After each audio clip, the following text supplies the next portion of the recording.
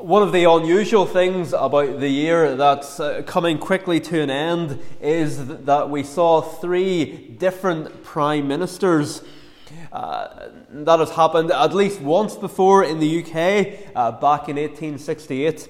But Liz Truss's 44 days as Prime Minister was a record, and not a record that anybody really wants, making her the shortest serving Prime Minister in UK history.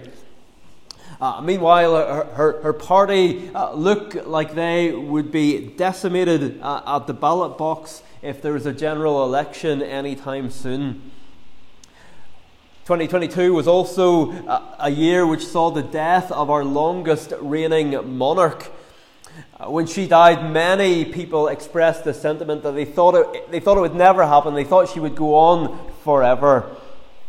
But even the longest reigning earthly monarch must come to an end. So in one year we've seen the death of the longest reigning monarch, and we've seen the beginning and the end of the shortest reigning Prime Minister in the UK's history. But long or short, all human reigns and governments, kingdoms and empires must come to an end. And so how appropriate in our final service of 2022, we have the opportunity to think together about a reign that will never end. All human empires will eventually peak and then start to decline. In fact, from the very beginning of a human empire, it's like there is a clock starting to count down until that empire will come to an end. However long or short it has left is known only to God.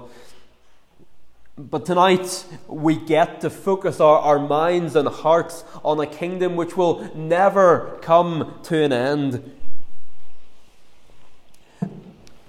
These next few days are a good opportunity for you to think about what sort of Bible reading plan or strategy you might want to consider for 2023.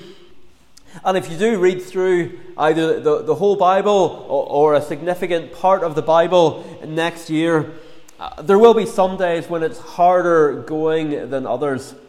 And that's okay. Everyone is in the same boat. There are different reasons why we can struggle when we read the Bible. And one reason is because at times we can be reading about kingdoms and empires that mean very little to us. The events of Isaiah chapter 9, for example, they take place against the background of a coming Assyrian invasion, the world superpower of the day. But then if you go down to verse 12, you have the Syrians on the east and the Philistines on the west. And these names don't tend to mean very much to us. When was the last time you saw a news bulletin about the Philistines? But the very reason for that is that these kingdoms over time dwindle and disappear. These are the names of people, of kingdoms that once kept God's people awake at night. But now we hear their names and shrug that they mean so little to us. And that in itself should actually encourage us. Because we're not still worried at the end of 2022 about kingdoms who worried God's people back in 700 BC. Why? Because human kingdoms come and go. But tonight we get to focus on the one kingdom that won't come and go, but instead will grow and grow and grow. And so if you do find yourself getting a bit lost at times when reading about some of these different kingdoms mentioned in the Bible, some of Israel's enemies, or even listening to a sermon that mentions some of these different nations, well, even that in itself is an opportunity to breathe out a silent prayer to God and say, thank you, Lord, that though human kingdoms come and go, your kingdom will last forever. And could Christ's kingdom be anything else but everlasting, given the four titles ascribed to him in the previous verse. The Lord Jesus is the wonderful counselor. The word wonderful, as we saw, is only used in the Bible to speak about the things that God does. For earthly rulers not to ask counsel of anyone is their folly. But for the Lord Jesus, it is his glory. A year ago, one source inside the Conservative government claimed that the turmoil the party was experiencing was because of young people who were intoxicated by their own importance. The source talked about amateurs unable to understand political risk being appointed. And human governments do often come to an end because of the refusal of those in power to listen to counsel, or because they don't surround themselves with people who will tell them the hard things that they need to hear. And so instead, surrounded by yes men and yes women, human governments often keep charging blindly in one direction until they reach the edge of a cliff, and by then it's too late to stop. But the wonderful counselor cannot be badly advised, because he knows all things and so doesn't need the advice of others. The Creator doesn't need to stop and ask the advice of his creatures. For who has known the mind of the Lord, or who has been his counselor? Asks Isaiah later on in the book. What man chose him his counsel? Whom did he consult? Who taught him the path of justice, and taught him knowledge, and showed him the way of understanding? And so Christ's kingdom is in safe hands, because he's not going to make a mistake.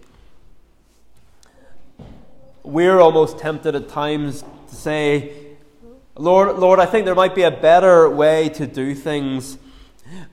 Just like Ananias, you remember the story when he was going to see Paul on Straight Street, and Ananias thought it was a suicide mission, and he told the Lord as much. But we don't need to fear for what will happen to his kingdom. Could Christ's kingdom be anything but everlasting, since it is impossible for him to make a wrong turn?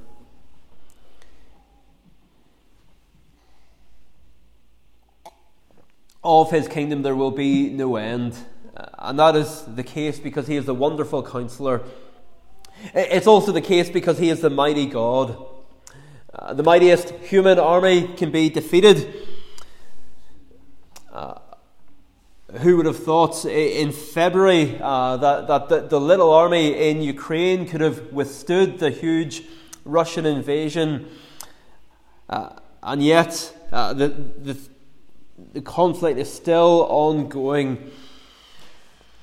The mightiest human empires can crumble, and they can crumble very quickly, but the kingdom of the mighty God is impregnable. The very gates of hell will not prevail against it.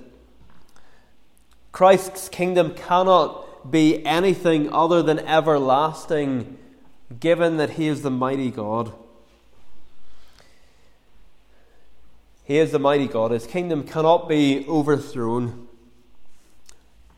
Then the next title of our Lord, it includes the very word everlasting. The Lord Jesus is like an everlasting Father to his children, and so his kingdom is everlasting. And then finally, as we saw this morning, he is the Prince of Peace. He is a king who turns his enemies into his friends, and he does so by wooing them. The king we once served was Satan himself, but now our king is a Prince of Peace. And praise God that we now serve a different king. Because after the fall, we would have been quite at peace with serving Satan. But part of the first gospel promise was, I will put enmity between you and the woman. Enmity means a deep-seated dislike, a hostile disposition.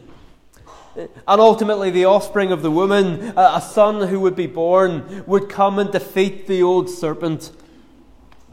And just as a new king sits on the throne of the UK today, so we have a new king reigning in our hearts. But think what it cost for the change of king in our lives to come about. Whenever William of Orange came to the throne of Britain, replacing the Catholic James II, it was known as the Bloodless Revolution back in 1688. The king on the throne had changed without blood or without much blood being shed. But for the king reigning in our hearts to change, it was far from a bloodless revolution, because it took the precious blood of the Lord Jesus Christ. In most revolutions, other people shed their blood in order that the king might reign. But in this revolution, the king shed his own blood in order that he might reign, and in order to bring us into a kingdom of peace. A kingdom where one day the wolf will dwell with the lamb, and the leopard lie down with the young goat, and the calf and the lion and the fattened calf together, and a little child shall lead them. Boys and girls, would you like to take a rope and take a lion for a walk, or take a wolf for a walk? That would be pretty scary. I don't think any of us would like to do that. But in the kingdom that Jesus is going to bring about, there will be nothing that will ever scare us. What will heaven be like, you wonder? Well, in heaven, there'll be nothing to make us sad, nothing to scare us. Tragically, though, there are some who still refuse his offer of peace, even though he keeps making it to them, even though the cost of peace is completely borne by him. And all we have to do is repent and believe. He has done it all. All we have to do is repent and believe in the gospel. But there can be no true peace for us as God's people while the serpent and his seed are still active, while they are still in rebellion against this king. So the fact that he is the Prince of Peace, it means, yes, that he will die, that he did die to bring us peace. But it also means that one day he will fully and finally defeat all his and our enemies. And his kingdom will be an everlasting kingdom of peace, because all those who fight against him will be crushed. And so while it is a glorious thing for the Christian to think about Christ's everlasting, never-ending kingdom, it should be a fearful thing for the unbeliever. Just as it is a fearful thing for an unbeliever to murmur the prayer, "Your kingdom come." Because in praying for the coming of Christ's kingdom, the unbeliever is praying for their own destruction.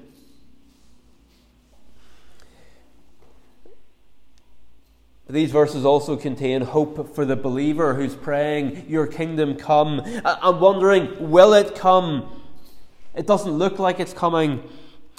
Verse 7 gives us a glorious picture of this kingdom to keep us going, a guarantee that the kingdom really is going to come. But before we look at what the verse tells us about the kingdom, notice something else it tells us about the identity of the king. We've already seen that the king will be Wonderful Counselor, Mighty God, Everlasting Father, Prince of Peace. And in verse 7 we learn something about his throne. Boys and girls, this verse tells us something about the throne that this promised king would sit on. And that is, it's the throne of David. It's, in a sense, the throne that David once sat on. But Jesus will come and sit on that same throne. And so that tells us that this child who is to be born, verse 6, the son who would be given, he had to be connected to David. He had to be descended from David in order to legitimately sit on his throne, because someone who wasn't related to David couldn't come and sit on David's throne. So these words are written 700 years before Jesus. And how does the New Testament start? The Old Testament is telling us we need a king to come from the line of David. How does the New Testament start? The book of the genealogy of Jesus Christ, the son of David. He's the one who was promised. What does the angel say to Mary?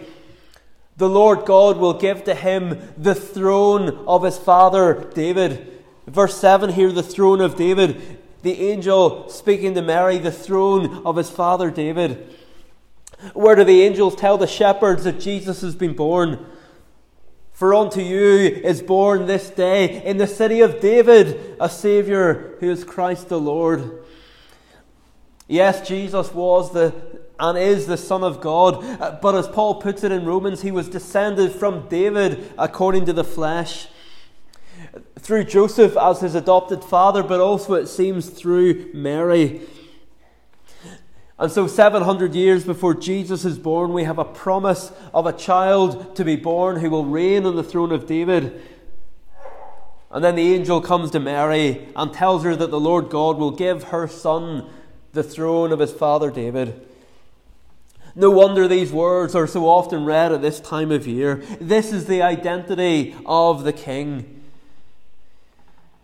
So many prophecies about the Messiah in the Old Testament, and the Lord Jesus fulfills every one of them.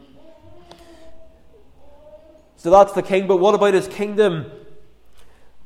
Well, it's clear from the opening words of the verse that it is an increasing kingdom. Of the increase of his government, that is his rule, there will be no end. In 2023, the number of those in Jesus' kingdom is only going to increase.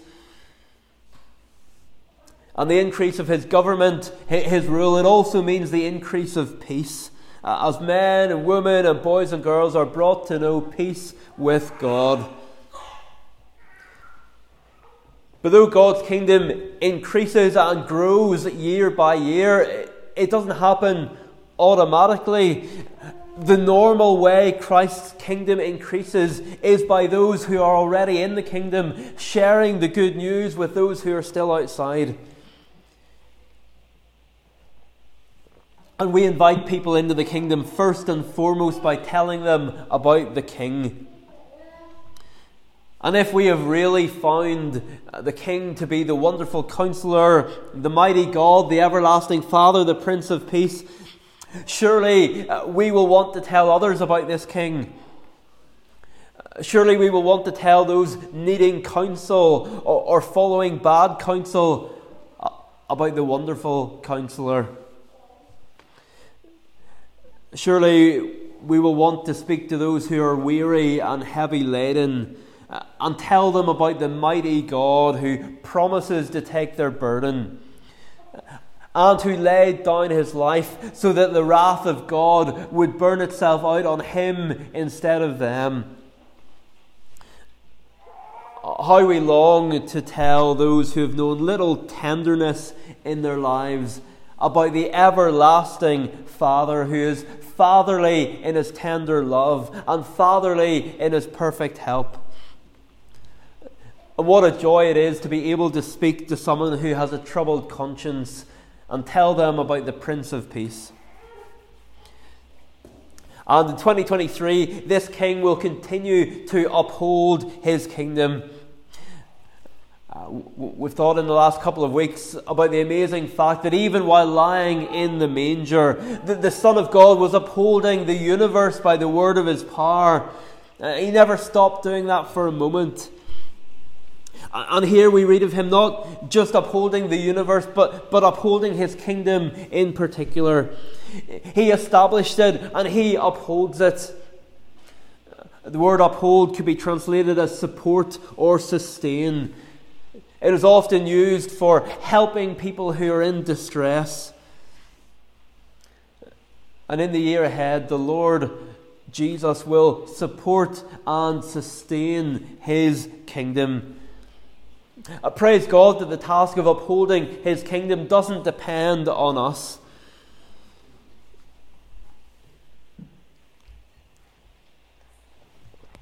I read a great quote a few years ago from a Lutheran theologian who said that God can put us to bed like little children and His kingdom will still grow. God uses us, but He doesn't need us. The Lord Jesus Himself is the one who commits both to establish and uphold His kingdom. You've maybe heard the song, He's got the whole world in His hands, and He does, but right in the centre is His church. And He will uphold His kingdom with justice and righteousness. How few earthly governments there are that are free from any taint of sleaze. And often the longer that an individual or a government are in power, the greater the threat of corruption becomes. But how different the sinless and pure Lord Jesus. He will uphold His kingdom with justice and righteousness. Just as Psalm 89 tells us, which we'll sing in a few moments, it says, righteousness and justice are the foundation of His throne. And how we long for the day, which Isaiah would prophesy about later, where he says, behold, a king will reign in righteousness, and princes will rule in justice. Now, by nature, we have no business being in such a kingdom where the king's throne is marked by justice and righteousness. But through faith in Him, the Lord Jesus declares us righteous, and then by His Spirit He works righteousness in our lives as the image of Jesus shines more clearly in us. So what a glorious picture of Christ's kingdom we have in these verses. How many have heard in our world about the baby in the manger, but how few know about the kingdom that He came to establish. It's a glorious picture. But is that all it is? Is it just a pipe dream, or is it a reality? Well, the last line of the verse, it tells us of what will guarantee it. The zeal of the Lord of hosts will do this. And how much better is the Lord's zeal than human zeal? Because human zeal can be misplaced. We can be burning with zeal, but burning for the wrong thing. Human zeal can be misplaced. We can expend lots of energy and be really committed to something, and yet it can turn out to be a waste of time. Human zeal can be misplaced. A human zeal can also cool. Human zeal can also cool over time. I got a book last Christmas called The Preacher's Catechism. And one of the most beneficial things that I've done this year has been to read a chapter. It's only 2-3 pages. I read a chapter on a Lord's Day morning. And in the introduction to the book, there was a quote that has stayed with me since I first read it. The quote comes from John Bunyan, the author of Pilgrim's Progress. And one day Bunyan thought that he heard Satan speaking to him. And Satan was quite happy with Bunyan's youthful zeal for the Lord and wasn't at all intimidated by it. Why? Because Satan planned to cool him by degrees. In other words, Satan wasn't panicking about this zealous young Christian. His plan wasn't to do anything sudden to try and change Bunyan. But Satan's plan was simply to try and cool his zeal little by little. 1 degree less 1 year, another degree less the next year. And I'm sure we've all known people who once enthusiastically followed Christ, but today they are nowhere spiritually speaking. And in order to do that, one of Satan's biggest assets is time. Slowly and almost imperceptibly, the person who in their late teens or early 20s was on fire for the Lord can end up cold, skeptical, cynical. And the change takes place in private long before the results are seen in public. Human zeal can cool. As time goes on, it often flickers less brightly than it once did. We used to have battery-operated Christmas tree lights, and you wouldn't really realise that the batteries were running low until right at the end, and they started going off. But then when you put in new batteries, it was so much brighter than it was before. And all too often, that's a picture of human zeal. Over time, it gets dimmer and dimmer and dimmer. Even if our zeal isn't misplaced, even if our zeal is for the wrong things, even if we're keeping the main things the main thing, often we only need time to cool our zeal. But God's zeal never flickers, it never dims, it always burns with the same brightness. And God is zealous, this verse is telling us, about establishing Christ's kingdom. So if you want to know what God's priority for 2023 is, here you have it. It's about glorifying Himself through His Son by drawing together a great multitude from every nation that no one can number and bringing them safe to glory. Human kingdoms come and go. But what a great thing it is to be part of Christ's kingdom. It's an amazing picture. It doesn't always feel amazing though, and so often we are ashamed. When really what we should be ashamed of is the earthly kingdoms that we are part of, and the laws that they are passing that are more and more regressive. Our societies, they think they're being progressive, but they're being regressive. But if you want to be on the right side of history, you need to be in this kingdom. The kingdom which the Lord Jesus died to establish, and which the zeal of the Lord of hosts guarantees will one day crush all other kingdoms, like the little stone that Daniel saw that became bigger and bigger, and it crushed all the kingdoms of the earth. Yes, it seems far off at times, but this is where all of human history is heading. And each day of 2023 that God gives us, if He gives us any, we will be one step closer. Amen. Well, we sing again about this kingdom from Psalm 89. Psalm 89, 13 to 17. So starting on page 203. Psalm number 89, page 203, at verse 13. Verse 13, page 203, your arm is strong, your hand has might, your right hand's high indeed. On right and justice, or righteousness and justice, rests your throne, while grace and truth proceed. This is the justice and righteousness prophesied of the throne of Jesus Christ. And whose throne is it? Well, verse 19 over the page, we'll not sing it, but verse 19, David's name is mentioned again. My servant David, the great king from the house of David, the Lord Jesus Christ. And in light of all that we've been thinking about this kingdom tonight, in all that we've thought of the Messiah over these past number of weeks, surely we sing in verse 14, how greatly blessed the people are, the joyful sound who know, in brightness of your face, O Lord, they ever on will go. How greatly blessed the people are. Do you think of yourself as greatly blessed this evening? To be found worshipping with God's people, to be found in this kingdom, if you're in this kingdom, that is to be greatly blessed. And then verse 15 over the page, the first line, yes, they rejoice in your great name. And what is His great name? Well, we've only been able to touch on a part of His great name over these last weeks. But what is His great name in which we rejoice? Well, particularly we rejoice that He is Wonderful Counselor, Mighty God, Everlasting Father, and Prince of Peace. So Psalm 89, the tune is 179, tune Winchester 179, and we'll sing verses 13 to 17. We'll stand to sing praise.